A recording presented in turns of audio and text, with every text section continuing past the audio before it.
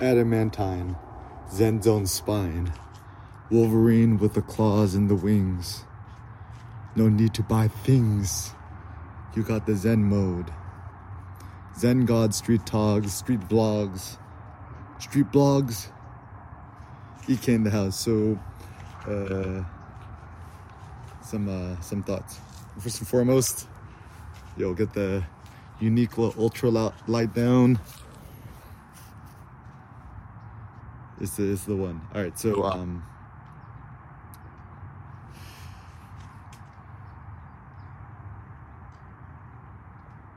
the other day just did a 665 pound squat rack hold concept. What was that? 6 plates, six 45 pound plates, a 35 pound plate, a 5, and a clip. It's gangsta when you maxing out the barbell where you put on the little 5 on the end, you put on the clip, and the clip only goes in halfway. That's gangsta, right? The basic idea is just kind of get under it, kind of full extension with your thighs, just pull it off a little bit off the rack and just hold it for a few seconds and put it back. And the big benefits of this is increased testosterone, mood, Zen zone, hype lifting, demigod thighs, etc. And just going Hercules. Basically, last night went all you can eat Korean barbecue with Cindy. Got some beef liver, beef heart, beef intestines, picanha top sirloin, pork jowl, the pork cheek, stuff like that. Ate a gang of meat. Slept super good. Woke up this morning, had a bunch of Death Wish coffee as an espresso. Cindy just got this refurbished $100 espresso machine. It's like D Long High or something. It's like works really good as an espresso machine, only $100. And just like a cheap ass Capresso grinder. And then actually got some Dark Horse coffee at the local place at a bag of beans. Their new Ethiopia blueberry. Oh my god, it's like one of the best coffees I've ever had. Pretty incredible. But anyways, so all we need is meat, beef, liver organ meats. Got weights, got the hype, got the internet, and we pretty much got it. So so funny. It's like talk about building a thicker skin and stuff. Nobody ever talks about building a stronger spine. In the context, like metaphorically speaking, it's good to have a strong spine versus people who have a weak spine, right? And it's funny because the biggest concern with weightlifting, powerlifting, hype lifting, whatever, right? There's always this big concern that somehow you'll injure your spine, right?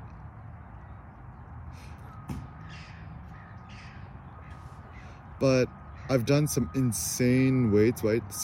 Over 6 plates with rack pull and squat, hold, something, right? And this is by far the strongest my spine has ever been. And it's interesting because like after doing extremely heavy weight like that, I can feel it in my legs, my hips, my back, and my spine. But it's not like a bad pain. It's just more of like my body's like, whoa, we just went through something crazy, Eric. What just happened? And then it actually ends up being a very beneficial, positive thing that you get stronger. And so even I had a thought that the squat is kind of more of a weight-bearing exercise, a spine-strengthening exercise than anything. That's why anyone who does knee reps, weightlifting belt, to stabilize their core or to protect their back, I'm like, y'all is a bunch of sissies because the purpose of weightlifting and powerlifting should to become stronger, not necessarily to lift a heavier weight, is to become stronger. Similarly speaking, this is where the wrist wraps or the bar wraps makes kind of no sense, where people they do it in order to lift heavier weights, but by using the wrist wraps or weightlifting or powerlifting, you prevent yourself from actually building up your grip strength. And it is my theory that grip strength is strength. So by using wrist wraps, you don't actually give your body and your wrists, your forearms, the opportunity to train your grip. So people are like, oh yeah, but it's just a tool. I'm like, no, it isn't. It's a crutch. It's a crutch. Don't use the crutches, bro. Same thing with don't just mixed grip and chalk seems to be sufficient. Even there's like when I was watching like randomly 1,000-pound deadlift videos.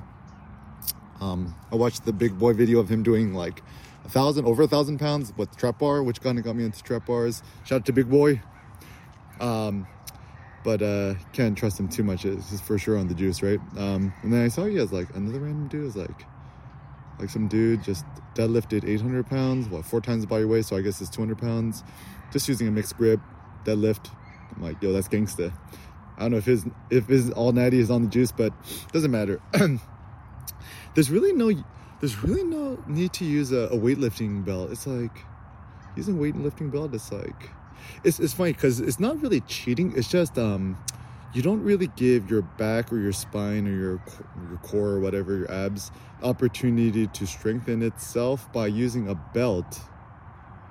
You might actually be weakening your back and your spine and stuff because once again, you transfer the weight and the pressure from your back or your spine to other parts of your body. Honestly, I think the only reason why people wear the weightlifting belts is either A, out of fear, B, it's just kind of an aesthetic thing, C, everyone is a meme, everyone does it, so I think I should do it, D, it kind of becomes like a ritual thing. It's like I'm about to try my heaviest lift and therefore I must put on my belt kind of thing. But yeah, I think unnecessary. And I'm just like, why have I never seen nobody at the gym deadlift over 4 plates or 5 plates without a belt or straps?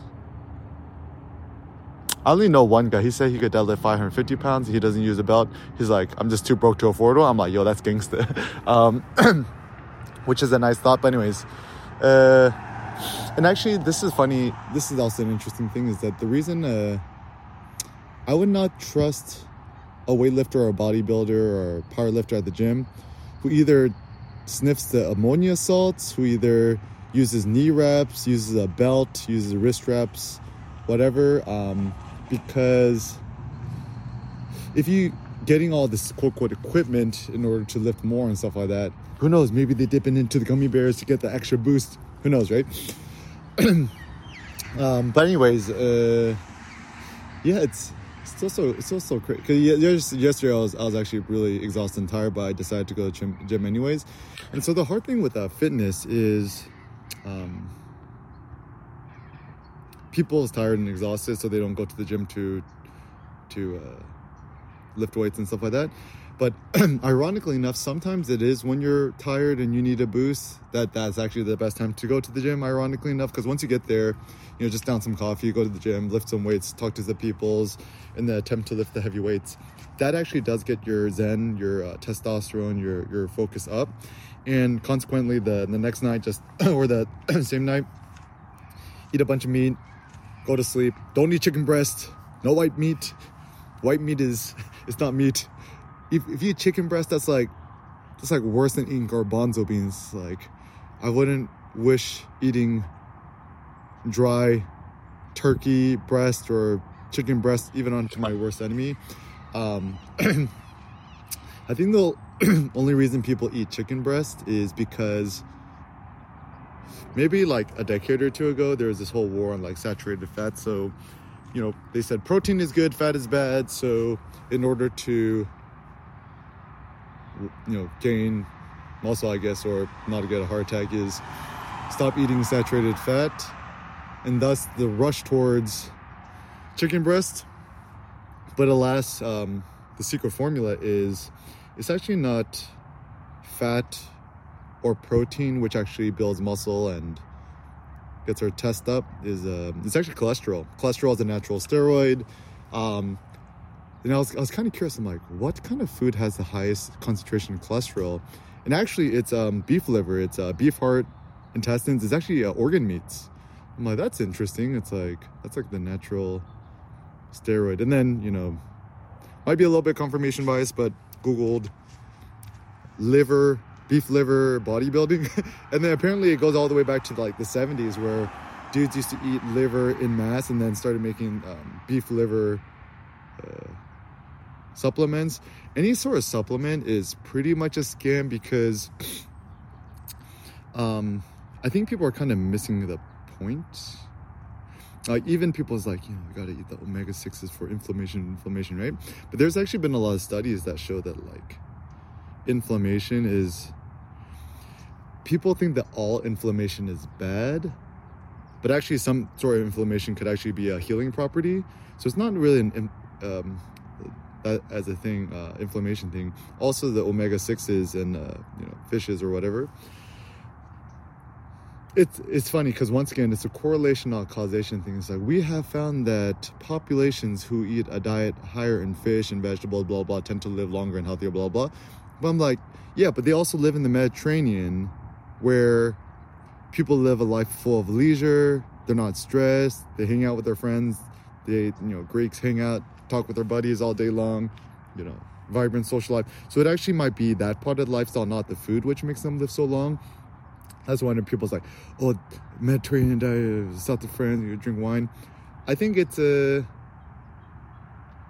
might not be a food, it might be more of the lifestyle thing where, you know, the French, for example, shout out to my friends, Yves, Vernon, Pierre, etc., Olivier, etc. So it was like,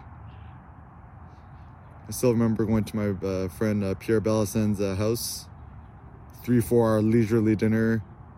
Yeah, the French know how to do it right. Whereas the Americans, like, you know, efficient 45-minute dinner, quickly get dessert, then quickly get out of there, right? And then it's like you gotta catch up in your man. Americans are so funny because Americans are the almost like the ultimate slave productive people, the greatest consumers. Also, that's why South Koreans make such great consumers, because they work like crazy. And they have high purchasing power, and they spend all their money on stuff in order to ease their pain. But anyways,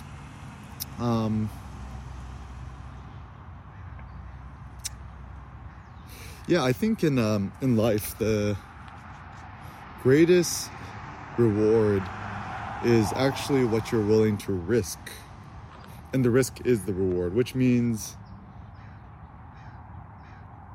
you don't risk something in order for a greater reward. So, for example, in investment theory, they always talk about, oh, you know, if you have a big, you know, economic risk, you have a greater chance of a greater economic outcome. And my thought is actually the entrepreneurship, all these things, actually the risk itself is the reward, which means I think true entrepreneurs and even speculators, we have a greater joy in having some sort of gut feeling about something and then betting big on it and almost becoming more independent of the outcome. So for example, like even like crypto and Bitcoin, like I was actually really interested ever since I was living in Vietnam, like 2017. And I remember someone was like, when this is when I used to go on like Zero Hedge. I don't go there anymore. But it's like, if Bitcoin goes over $100 a coin, I'm gonna cut off my balls on live TV or something, right? And everyone's like, this guy's crazy, right? And I was literally went up and went down. And I'm like, I'm not gonna miss this again. So I got in. So joined the 10 plus Bitcoin club. Once you're in, you're in. Also the same as the Plaid club. Get the plaid. Lamborghinis for losers. The other day, actually, I saw the Lexus UX, the small hybrid, in like kind of that mantis green color. I mean, yo, that's a baby Urus right there. That's gangster. But I think, I think the speculation is kind of it's just kind of fun, and it goes beyond economic considerations. It's just more of a personal curiosity and a joy and a thrill. Something also that's interesting to me is virtual reality. Not necessarily the outcome, but it's just like everything else is so boring. Like Apple, boring. I mean, Tesla's still cool too, but then like, A, it's just too expensive. and B, I would actually prefer not to own a car. Like, it's interesting because I could afford to go out and buy like 5 plaids right now, but then it's like, oh, I gotta get the insurance, got to go to the DMV. Like, because gotta get the home charger, gotta wait for the technician to come, gotta schedule time. I'm just like, man, I can't be bothered by that, right? The ultimate lifestyle is to not own a car, because if you own a car, your car owns you, bro.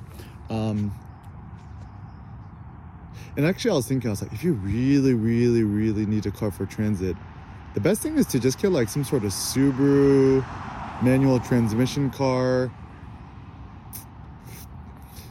Ironically enough, probably not turbocharged, because turbocharged Subarus in the long run always have problems because the turbochargers break or require maintenance. So the fewer components, the better. So like, even one of the great cars I had was like, I only bought them for like $800. 2003 Subaru Outback wagon, 5-speed. Yo, that was the one. Car's gangsta. You should get it. The EK Mobile, the Lamb Killer. Yeah. So then Oculus, even the Oculus Pro Quest or Meta Quest Pro, whatever you want to call it. Yeah, it's pretty interesting. I might just test one out. I'm just curious about the future of VR, because like, cheaper to buy a $1,500 headset than to buy a $1.5 million house, or a $250,000 Lambo, or $140,000 Tesla Plaid. So actually, what's interesting with money financial investments, it's always like an anchoring thing. It's so funny because like, people are so reticent to spend money on like apps, right? Like App Store, iPad apps, iPhone apps, right? But I'm like, bro, but then you just don't drop like $120,000 on a Tesla. You can't buy a $20 app? Crazy, right? Or just, can't buy a... Right, so I almost feel that, this is my thought, one should be very, very, very, very, very, very, very, very aware against really, really big expensive purchases. Making a lot of small, inexpensive purchases, I think it's fine. Even going out and eat, it's kind of a drop in the bucket. So yeah, I think in life, go towards risk. So, even as a photographer, you want to start selling your services or doing things, right? Pro tips: always charge 40 to 50% more than you think you should charge, as a good tip. And whenever it comes to pricing and stuff, always charge more than you think you should, because most people tend to be insecure and they don't risk enough. Also, when it comes to weightlifting, right? Kind of try to do or optimize some sort of weightlifting regimen or technique where you're not 100% sure what the outcome's going to be and not sure if you're going to succeed or not. And that's what makes it interesting. So even the bodybuilder, I gotta do my 10 reps of force. I'm like, that is not interesting, because that's not really risky. It's toilsome and it requires much fortitude, but it's not risky. Also with financial, entrepreneurial, even talking to people, talk to people in the more risky way rather than be like, hey, how you doing today? Ask them deeper philosophical questions like life dreams, life goals, stuff like that. So, yo, that's deep, bro. I'm like, that is not deep. That is so superficial. And so now, even whenever I talk to people and then all they do is, they go to raves or they go to music festivals or they're playing PlayStation. I'm like, use not the one. Whenever I meet or know that a full-grown man is still playing video, and I say full-grown man is like essentially anyone who's over the age of like 22, 25, 26. Even after, I think video games are fine if you're poor and you have nothing better to do. But once you're in college and beyond college, I quit video games cold turkey around my freshman year because I was just too busy, part-time job, whatever. Also, part-time jobs are good for kids. I would never just give Sen a full ride to college. It's just like, yo, pay for it yourself, man. So I think